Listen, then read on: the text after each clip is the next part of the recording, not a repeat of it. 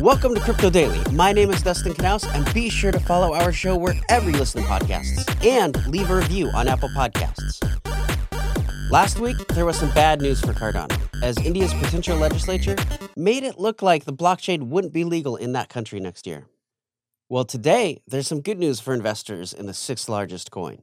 The proof-of-stake platform hit a major milestone of processing 20 million transactions. What's even more impressive is that over the last 1,522 days, there hasn't been a single outage from the network, something that I don't believe any other network can claim.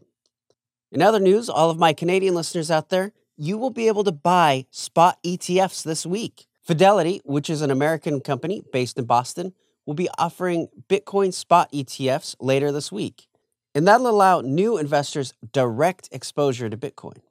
This has caused a lot of people to come out and shame the SEC, who previously turned down spot ETFs in the US, and it seems as though now they have forced an American-based company to go north to provide the product. In fact, Grayscale issued a letter to the Secretary of SEC on November 29th to argue that the SEC was wrong to reject spot Bitcoin ETFs that was applied for by VanEck, since it has now approved 3 Bitcoin future ETFs from VanEck, Valkyrie, and ProShares. They were quoted saying that the SEC has no basis for the position that investing in the derivatives market for an asset is acceptable for investors, while investing in the asset itself is not.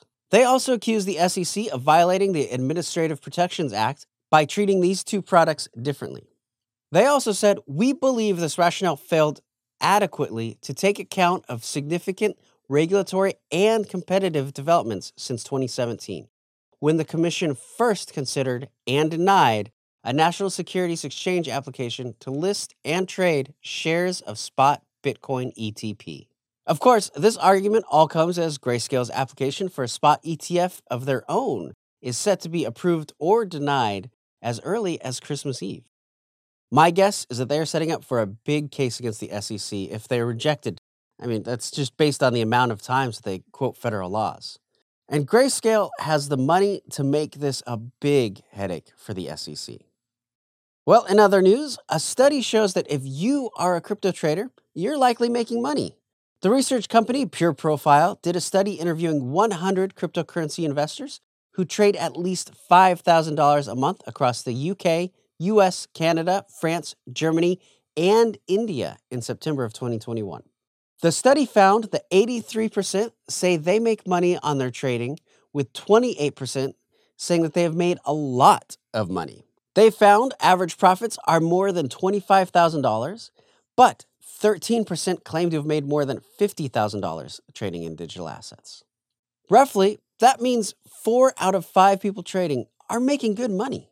On average, the crypto traders that were surveyed staked $7,570 a month in the markets and estimated they have traded cryptocurrencies worth around $69,650 in the past year. Now, of course, the study also found that not everyone was a winner. Around 17% say they have more or less broken even from their crypto trades, or have lost money. And there's 3% admitted to losing between $5,000 and $50,000. From what I've seen on crypto boards is that most of the people who do lose freak out at a dip and sell. They hear how volatile the market is, and they try to get out quick. Honestly, it's hard not to feel strong emotions and panic when you see your money drop. But if you hold, it will go back up and you will profit. Anyway, it's time to turn our focus over to the world of NFTs. There seems to be one NFT collection that celebrities of all types are currently flocking to, and that's the Bored Ape Yacht Club. In fact, NBA star Tyrese Halliburton had his Bored Ape printed on a pair of sneakers that he wears while playing games. We've seen a number of other sports stars purchase them. And we also saw Jimmy Fallon post about his ape. Musicians such as DJ Marshmello, KSI, Steve Aoki, Post Malone, and many others have also bought into the Bored Ape Yacht Club. In fact, it's so popular that Universal Music Group is planning to launch a band formed entirely of virtual apes called Kingship. That kind of reminds me a little bit of the Gorillaz. Well, anyone who has a part of the collection has certainly turned a profit, as the prices are at an all-time high and the demand just keeps climbing. Well, it's been a while since I've mentioned Snoop Dogg, so I felt it was time again. Snoop has a collaboration with artist Coldy on an NFT collection called the Decentralized Eyes Portrait Series. Currently, the top bid is at 169 Ethereum, which is over 770,000 USD. The series was just minted on Monday, November 29th, and the auction will close this Friday. Now, there's been some controversy in the NFT world, as an early Bitcoin adopter and founder of the Silk Road has decided to auction off original NFTs. Ross Ulbricht founded the dark web marketplace in 2011 and was accused of many crimes. He was caught by the FBI in 2013 and is currently serving a double life sentence. Now, some of his sentencing includes crimes that he didn't really commit, and the FBI admitted that he didn't, but because he thought he did, he was given the full sentence. If you haven't read the book about his journey and how he was caught, you really should. It's really interesting.